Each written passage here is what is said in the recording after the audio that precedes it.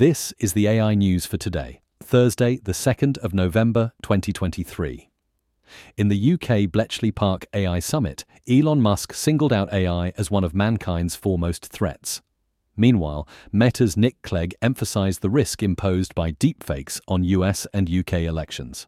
Adding to this somber note, a voice of caution over the surge in tech power was also expressed by King Charles himself. Next up, and Meta has rolled out Emu, their first AI image generator, marking another step in the company's advancement into artificial intelligence. The new system is capable of generating a variety of images, ranging from standard objects to complicated scenarios based on a written description. Finally, for today, LinkedIn has unveiled an AI chatbot designed to guide users through the process of landing a new job. The bot uses machine learning to provide personalized advice, from sprucing up profiles to acing interview questions. It's a new way the platform is leveraging AI to assist its 740 million members across their career paths. That's all for today. Connect with us at mrc.fm/AI news.